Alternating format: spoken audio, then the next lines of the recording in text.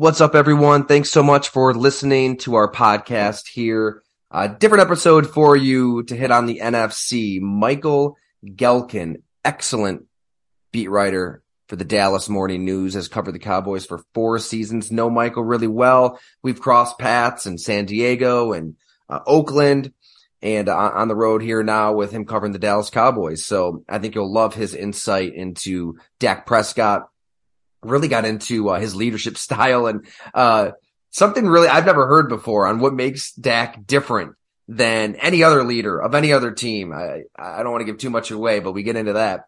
And a little bit of Jerry Jones and a lot of Brett Maher. Can the kicker snap out of a funk that kind of hit everybody? That was cringy, painful to see Monday night, but they'll probably need him out there in Santa Clara against the San Francisco 49ers in the divisional playoff round. So yes, here is Michael Gehlken, Dallas Morning News. Make sure you follow him at Gehlken NFL. Just one of the best. Hope you enjoy.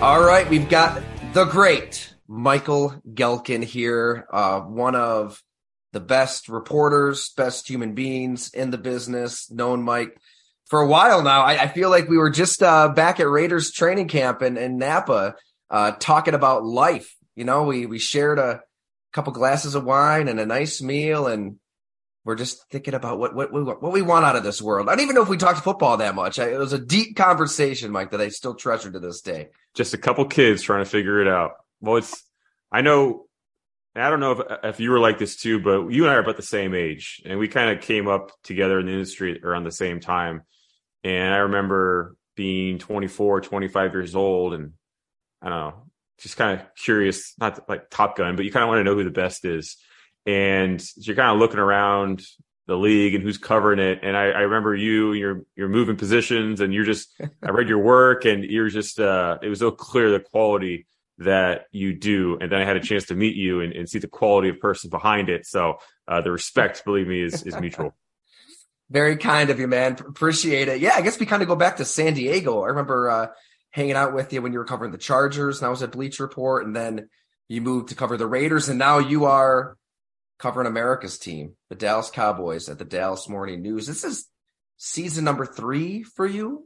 4. Shorten you one? 4. Season 4, yeah. I joined in 2019, right before cut down day. And then, so I missed all the training camp preseason, and then had 1 year at locker room, COVID for 2 years. And this is really my first full year on the beat in terms of like combine, training camp, in locker room access. So it's been good.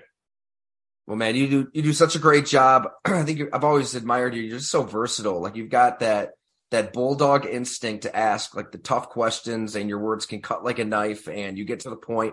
At the same time, your takeout stories are always, impeccable. You're able to just show the human side of the game in such a unique way. So everybody out there, please read Michael's work. He's on Twitter at Gehlken NFL, and people might even know you from. I love the movement you started around the fantasy football championship games where, everybody's making money the second to last week of the season. And it was your idea, right? And then you kind of teamed up with Matthew Berry, I think. But your idea, like, hey, everybody winning all this money, why not donate it to some charities for the players that, helped you win your championship? And, man, that took on a life of its own a couple years ago. Yeah, it's been cool to see. I've done it. I think this is my 7th or 8th year. I think it's at least 7th year of having done it. And over the course of time, I mean, hundreds of thousands of dollars easily have been donated to all these different causes. And, there's Shriner Hospitals for Children got $50,000 for Todd Gurley, Son of a Saint, which is a New Orleans-based nonprofit organization that specifically helps fatherless boys in the area. They raised more than $65,000 or so for Alvin Kamara. Fantasy managers donated in his name. And what I really like about it is just so organic, where I can't tell you how much money is being donated because it's so grassroots. It's decentralized, where people want to donate, they can donate. Whatever causes they want to donate, including ones not listed, they can do it in a player's name. And it really lays I think the groundwork, kind of the foundation of the playoffs, where, if Andy Dalton a week later, throws a game-winning touchdown pass against the Baltimore Ravens, and now Buffalo Bills are going to the playoffs for the first time in a long time, Bills fans are going to donate, hundreds of thousands of dollars to his cause. So it kind of just gets this, idea, or whatever you want to call it, concept of donating to a really good cause in a player's name because for whatever reason they move you, with Damar Hamlin being an example of that idea. I think Bills fans are just incredible at how they've embraced that concept. Not saying it's particular because of me, but kind of along the same line of just, if you feel moved to donate to something in a way that kind of connects you to that player, go ahead and do it. So well said. And it taps into the inner good in everybody, right? I think that's this whole Damar Hamlin situation where it was so tragic and traumatizing and just chilling for everybody to see. But if there was something good that came out of it, everybody kind of rallied in a way I've never seen before and donated money in a way I've never seen. And people are inherently good. And I mean, it takes a good person like yourself to kind of bring that out of people through that initiative. So awesome. And married man, kid on the way. Life's changing. Life's good. Yeah. And you've got the Dallas Cowboys. Apparently, it maybe a Super Bowl run. I don't know. I don't even know where to start with this team. I feel like it's life and death every other week with them, and the sky's falling, and then they're going to win it all. But that's kind of how the Dallas Cowboys have operated the last 3 decades too. So take it wherever you want. Where are they right now as a team? Is this a team that can win the Super Bowl? Boy, is this a team that can get past the San Francisco 49ers is the question, because that's the matchup Sunday, and that's the gorilla that's been on the Cowboys' back since January 16th, 2022. They lost at home, went one and done against the 49ers, committed 14 penalties, which was a playoff record, and just really did not execute well in their own building. Couldn't even account for the sun on a critical play. So there is this question as to, can the Cowboys beat this franchise right now? The way that the Niners are built, they're so physical, they're so talented up front. The Cowboys just got blown out in the trenches last year, and right now the Cowboys they have some real question marks up front on the offensive line. At least they've seemingly just every week it's like a different combination up there. Jason Peters suffered a hip injury in Monday's win over the Buccaneers, and so it's unlikely that he's going to play, although we'll see as the week progresses. But yeah, it's just, can they match that physicality? But I mean, I'll tell you, Tyler, like, this is the game that the Cowboys have wanted. Like, that loss it just pushed the team, propelled the team into its offseason, where they didn't want, they felt that feeling walking out of that stadium. They didn't want to feel that again. They knew it was the Niners who gave it to them. And that was just something they talked about in the spring, or something they talked about in training camp. And it's certainly talking about now, not wanting to have that season, or not wanting to have that feeling again. Yeah, it was a bizarre game. It was really difficult to watch. I mean, the miscues from start to finish, all the penalties you referenced, the way it ended, right, with the slide and the time running out. But I think that's probably what it comes down to, is the trenches. And I kind of love that as much as we think football has changed, it really hasn't. You've got to beat the man in front of you at the line of scrimmage. And the 49ers 1 through 53 are just freaking loaded to the point where they can throw Mr. Irrelevant out there and field a Super Bowl contender. It's pretty crazy when you think about it that way. It all comes down to blood and guts. It all comes down to blood and guts, Tyler. That's right. You like the product placement here. I do. It's good. It always comes down to blood and guts. And and you need some more Lee Smiths, somebody we both have talked to and know well, that big burly tight end in the trenches. So are the Cowboys tougher than they were then? Aside from like injuries, just like the ethos of the team with Mike McCarthy, where's the toughness level? Because frankly, with the Green Bay Packers and all of those playoff disappointments year after year after year, that was the problem. They would get to these playoff games, and you hate to say a team is soft, that's a little strong, but they get pushed around, they get bullied, and it happened repeatedly. And I think they did kind of take on the personality of McCarthy. I mean, this players said, practices, I mean, we're talking 6, 7, 8 years ago at this point, but he'd kind of cater to the offense. He really wasn't putting his attention to the defensive side of the ball. And it kind of showed. Where is he with Dallas? in terms of toughness? I think the team takes on the personality of its head coach. The team takes on the personality of its quarterback. And I think in both places, I hear a lot of really positive things from this Cowboys locker room. I know Dak Prescott, you'd be hard pressed to find a more mentally tough human in life, much less in the NFL. And what he's gone through, his adversity, his story, his testimony. I mean, just the way that he galvanizes that entire locker room, galvanizes that entire building. I remember speaking with, a director of rehabilitation, Britt Brown, and he was moved to tears talking about Dak Prescott. And, you guys been with the Cowboys for decades. Britt Brown has, but, winning the Super Bowl for Dak is the way that guys talk around here, just because of what he puts in and because of the person that they feel he is. So, mentally tough. I think the experience of last year was really good for this football team. And Mike McCarthy made sure that experience wasn't wasted. He made sure they processed it. He made sure that it was applied in training, and the theme of resilience that the team has carried since days before the start of the season. It's really been ingrained in the culture here. So going into Monday night against the Buccaneers, I honestly can't remember hearing a team so resoundingly in the locker room talk about a week's preparation or a week's game plan. Like, they were just locked in a way that they were not last year. And whether or not that's the difference, who's to say? Because this 49ers team is damn good. And I wouldn't be surprised at all if, the winner of this game, not to overlook the Eagles-Giants matchup, but the winner of this game on Sunday is your NFC representative for the Super Bowl. Certainly the Cowboys beat the Eagles in their most recent matchup, albeit without Jalen Hurts, and they've beaten the Giants twice. So if the Cowboys, I think, will feel really confident that this game is it. There's no overlooking the Niners. If anything, you have to make sure that you stay grounded in your preparation. But I think the toughness part of it is the box they check. I'm so glad he brought up Dak Prescott too. I've always loved Dak, and it's all the other stuff, right? I mean, he can play.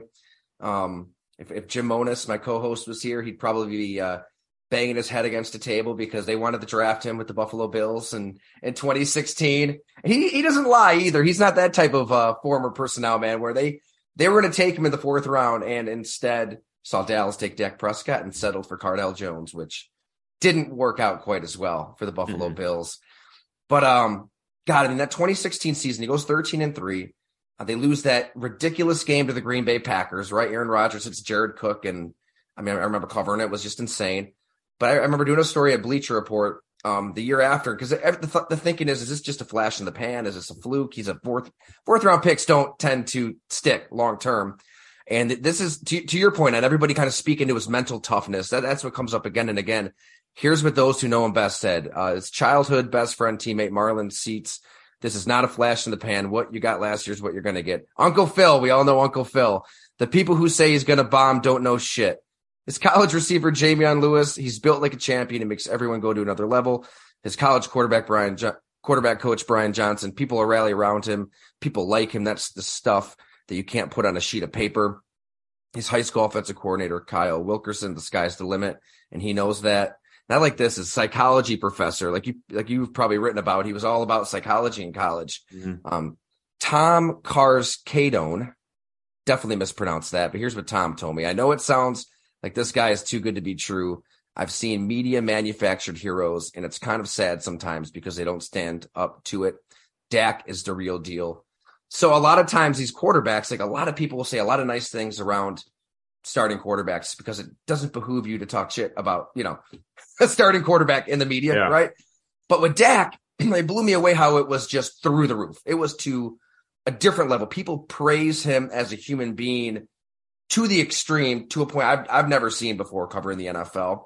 Do you see the same thing? And why is Dak maybe just wired differently than other quarterbacks in the NFL? Yeah, it is different. And I've been around, quality locker room leaders before, but it's just there's something different with Dak, the way that he can kind of touch everybody within the organization. And I think his upbringing, because I spoke at length on this very thing going into the season. I interviewed more than 30 people within the Cowboys organization, teammates, coaches, supporting staff, just all the way down the line. And I wanted to write the definitive, Dak as a leader story? Because you hear like Dak's a leader, but what does that mean? What does that look like? What does that feel like? And it's a long story, and so I'm not going to try to paraphrase the whole thing. But I do remember Harold Nash, the strength and conditioning coordinator here, discuss how there are leaders and there are plastic leaders, and he knows the difference. Nash said he personally could tell over his years in the league who are the plastic leaders, the guys who just like to be seen as leaders, but the guys who aren't actually leaders, the guys who kind of go through the motions, but they really aren't it to their core. There's nothing plastic, he said, about the way that Dak leads. And there was an example of, Dak was going to go to a Mississippi State game to watch his alma mater, and Harold Nash has a son on staff there, or pardon me, a son who's a player there. And Dak, before the matchup, Nash approached him and was like, "Oh man, I got your Bulldogs this week," and Dak kind of put two and two together and was like, "Hey, why don't you want to watch your son in person?" And just made room for him on like a plane, and they went and spur of the moment, and like it was just like this incredible experience. Dak took care of everything, and why? Just because he wanted Harold Nash to see his son play football in person. And so like those are the type of things that just like those little gestures, and that's kind of a grand example of it. But I mean, there's another. Like touch is really important to Dak Prescott, where it's his love language. He believes in the power of touch. And if you look at it on Sunday afternoon, every time either the Cowboys are about to take the field, or when they're in the huddle itself, or in between moments, pregame stretches, he will like dap up all his teammates, just give them fist bumps along the way. And it's just this mental thing where it's psychology as well, because like there's a study that Steve Nash at one point led the NBA in touches, not assists but touches, and it was how he was touching his teammates. And like it was out of Berkeley, and they defined how they were touching, what defined is it back pats, is it fist bumps, hugs, they broke it down and categorized all different types of touch between athletes, and found that Nash not only led the league, but there was also a corollary relationship between teams that touched more often and their actual success on the court.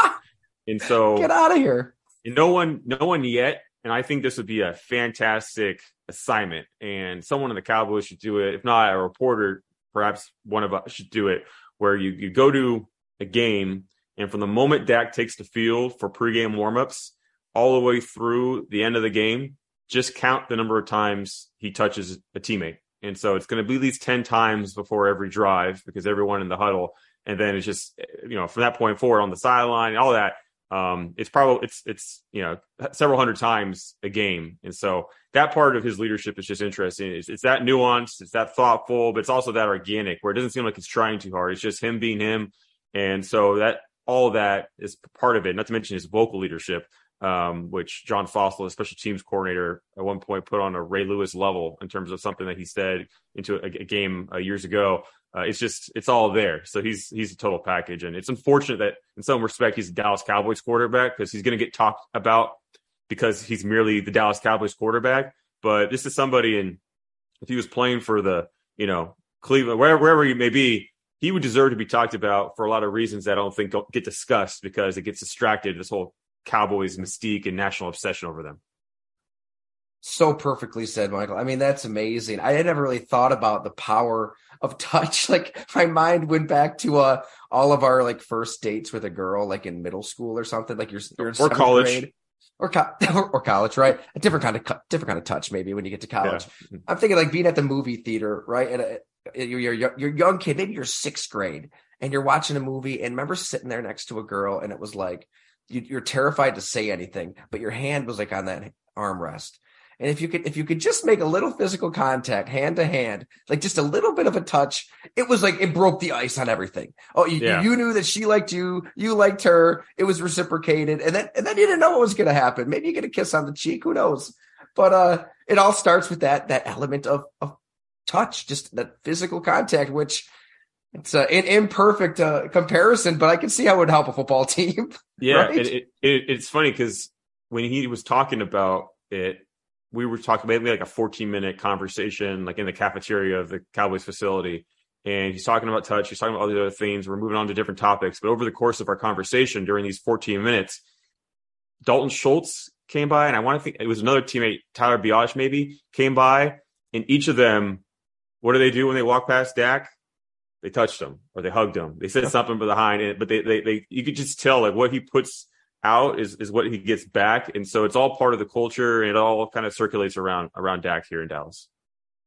Awesome. That's a great story, and that can matter this time of year. I feel like it's going to take a little something extra, and he has it, and he was amazing against Tampa Bay. I mean, flawless. That's what's as sharp of a postseason game as you'll see from any quarterback. So just in terms of the X's and O's, the offense, what scenario is in your mind that plays out that leads the Dallas Cowboys upsetting the San Francisco 49ers? Is it, leaning on a certain player? Is it throwing to a certain player? Is it somebody on the offensive line needing to deliver? I don't know. Like what is that scenario in your head?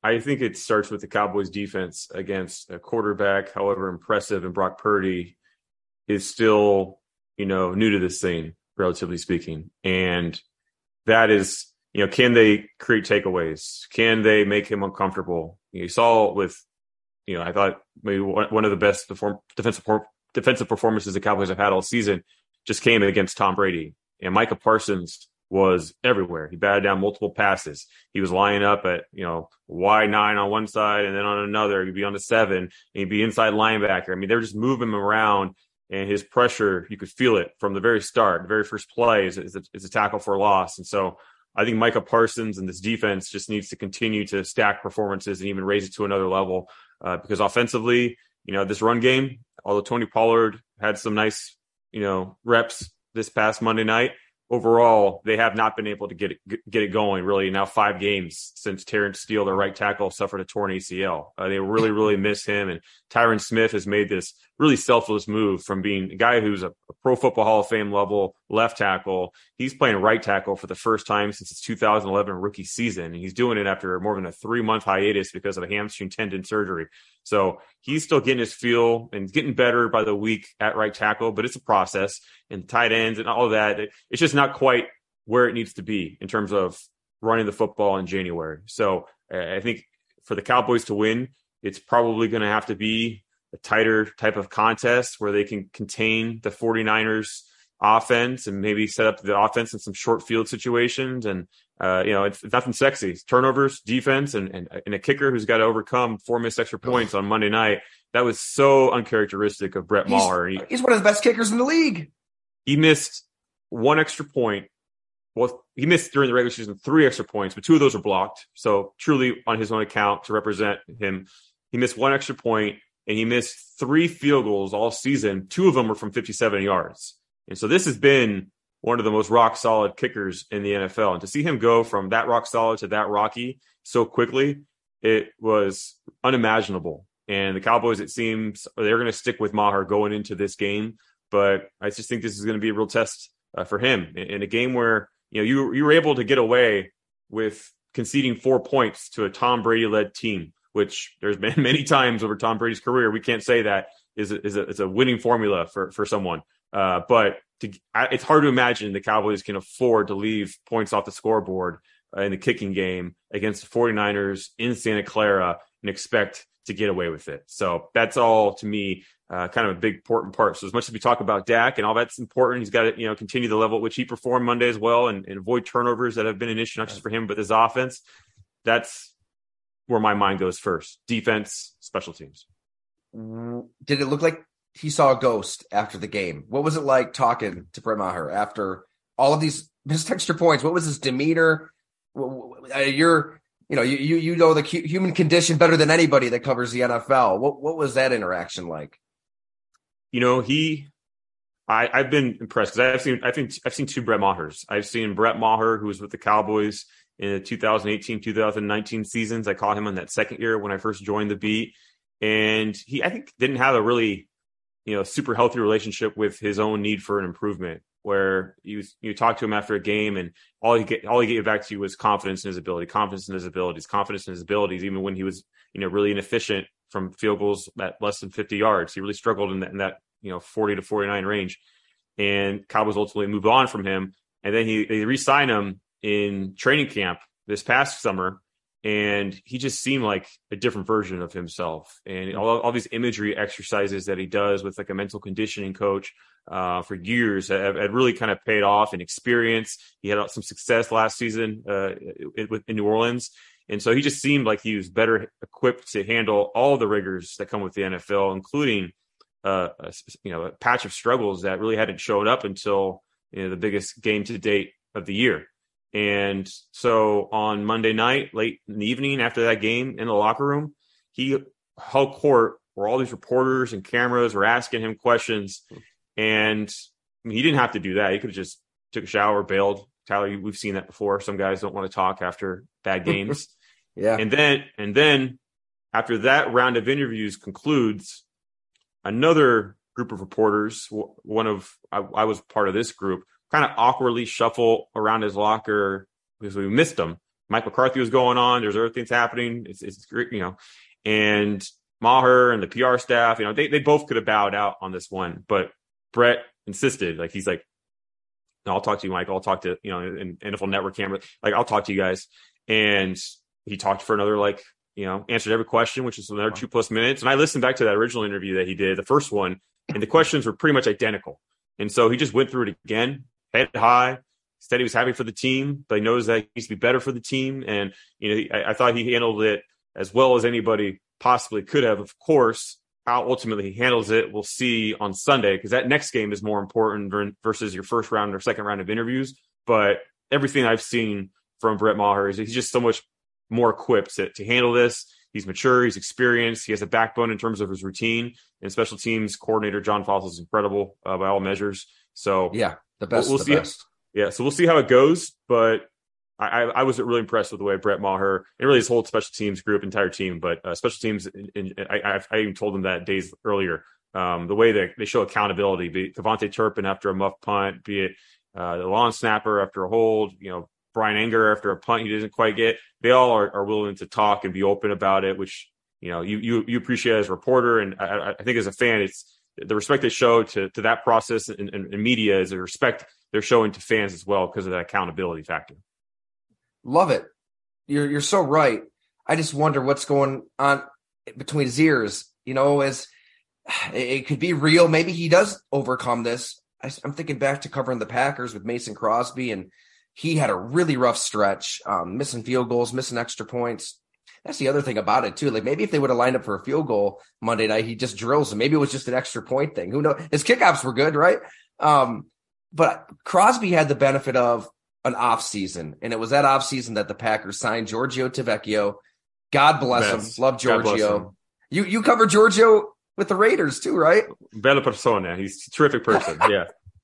Probably top 5 human being to ever play football that I've ever covered. The best.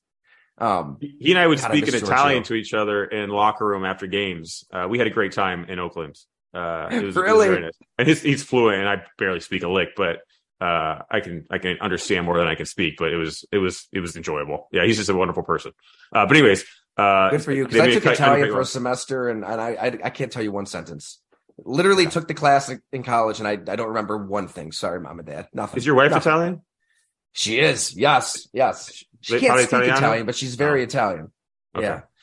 Yeah. The Pascuzzi Massolino. So pretty Italian. That combination. Yes. All right. What the hell was I talking about? Okay. So the pack. We're talking kickers, but I think that's what happens with Giorgio. You get thinking about Giorgio Tavecchio, you don't know where your mind's going to go. He's the best. But I think there's one part that's worth talking about when it comes to Brett Maher, kind of put a bow on the kicker conversation. And that is his routine, where if this is happening to, a 22-year-old rookie who just missed 4 extra points, he's the first player since the statistic was individually tracked in 1932 to miss 4 extra points in a game. I think that 22-year-old handles it a little bit differently than Brett Maher. He's in his 30s and he's got a really good routine to fall back on. And so his routine is that he'll get images of what the sight lines look like in terms of the upcoming game. So Brett Maher knows what it looks like on the sideline at Levi's Stadium in Santa Clara. He knows when he's on the field, what it looks like behind the goalpost. Like, he knows all these things going into it. He'll know what the weather is, the wind, all of that. And then he does these imagery exercises. So he's in his hotel room and for 30 minutes, he'll close his eyes, he'll put headphones on, like noise cancellation headphones, and for those 30 minutes, he'll just see his routine. He'll see himself on the sideline. He'll see himself step on the field and kick from different distances, different situations, so that when kickoff time comes and the game is here, he's already done it. Whatever situation is going to happen, he's prepared for. Now, some things happened in Monday night. It's a whole conversation about K-balls and whole procedures and blades of grass that threw maybe contribute. I don't know, whatever it may be. I'm not going to make excuses for what was unconscionable in terms of 4 extra points. But I think he's got a routine to fall back on that could serve him well. Whether or not it's enough, we'll see. The only evidence we'll have is the future of what's to come. But I think that will no doubt help Maher moving forward. My concern, and you know better than me, you're in there every day. I'm here in Western New York and tapping into the Mason Crosby experience. Mason had that benefit of a full off season, bringing in Giorgio Tavecchio. They had a heated competition all training camp. I mean, Giorgio was fantastic that camp. You could tell Mason had a stronger leg, but I think Giorgio actually made more of his kicks. But Crosby won the job, completely turned his career around, and played another decade. I just wonder, on not just a week, a short week on the road, can you just snap out of it that quick? I mean, there's this NFL season, as Dan Campbell likes to say out in Detroit, it's a freight train coming, man. It's that next game. It's right around the corner, ready or not. Kickers are it's a weird species. Maybe he can just snap out of his funk and he'll be fine, but I'd be a little concerned. I mean, if we were just going to empathize with it, like, if imagine it was you or me who just missed 4 extra points in a playoff game, a team, everyone's counting on you, everyone's looking at you, everyone's noticing you, talking about you now, and then to go back out there. I mean, you got to be pretty mentally tough on a short week to overcome that. Everybody's watching you. Everybody's watching you. Yeah. And so I think, having written that story about Maher early in the season about, what's the difference between this Maher and the 2019 Maher, and going into the imagery exercises, I spoke to his mental conditioning coach and all that. You walked away from that experience of reading about it and learning about it to say, okay, Maher is really mentally tough, but this game, of all the tests that are going on between the 49ers and the Cowboys, there is one man's internal mental toughness that ultimately could decide the game, and that's fascinating. Well, I've already kept you longer than I told you you'd stick around, so thank you, Michael. But I do have one more for you. Yeah. Because I just got to know that's podcast. It doesn't even have to be podcast friendly. You can just let it rip. It doesn't matter. Say whatever the hell you want. The absolute batshit craziest story you've ever heard about Jerry Jones. As we heard here, right? One former Cowboy great called this a morally corrupt organization. Little strong, but the partying lifestyle. I mean, he's still partying pretty hard at his age, which I guess is pretty admirable. But I'd imagine you've heard a few things. Ah, man, I'm honestly, I'm not trying to dodge it, but I wish I had like a story that came to mind where immediately it was like, oh boy, I got a jury one. You got to show up there in the morning every day, so it's fine. It's not that. It's not that. I honestly, I'm just trying to think of, and I really don't have. I really wish I did, Tyler, and I would give it to you. We've come a long way from Napa, from San Diego, Oakland. I'm not cheating you here, but yeah, I think I wouldn't be. It would be disingenuous for me to think of something that doesn't really feel like a good Jerry Jones story, but I will. Okay. I will think it over, and next time we chat, I hope to have one for you. Maybe just go incognito to one of these parties, and get a disguise, maybe shave your head and throw a mustache on. Perfect. Yeah. Work your way in. Yeah. Well, awesome. Thank you so much, dude. Great to see you. Congrats on everything with work, obviously, but more so with life, getting married, baby on the way, exciting times for Michael Gehlken. Appreciate you, buddy. Have a great one. You too. Appreciate you.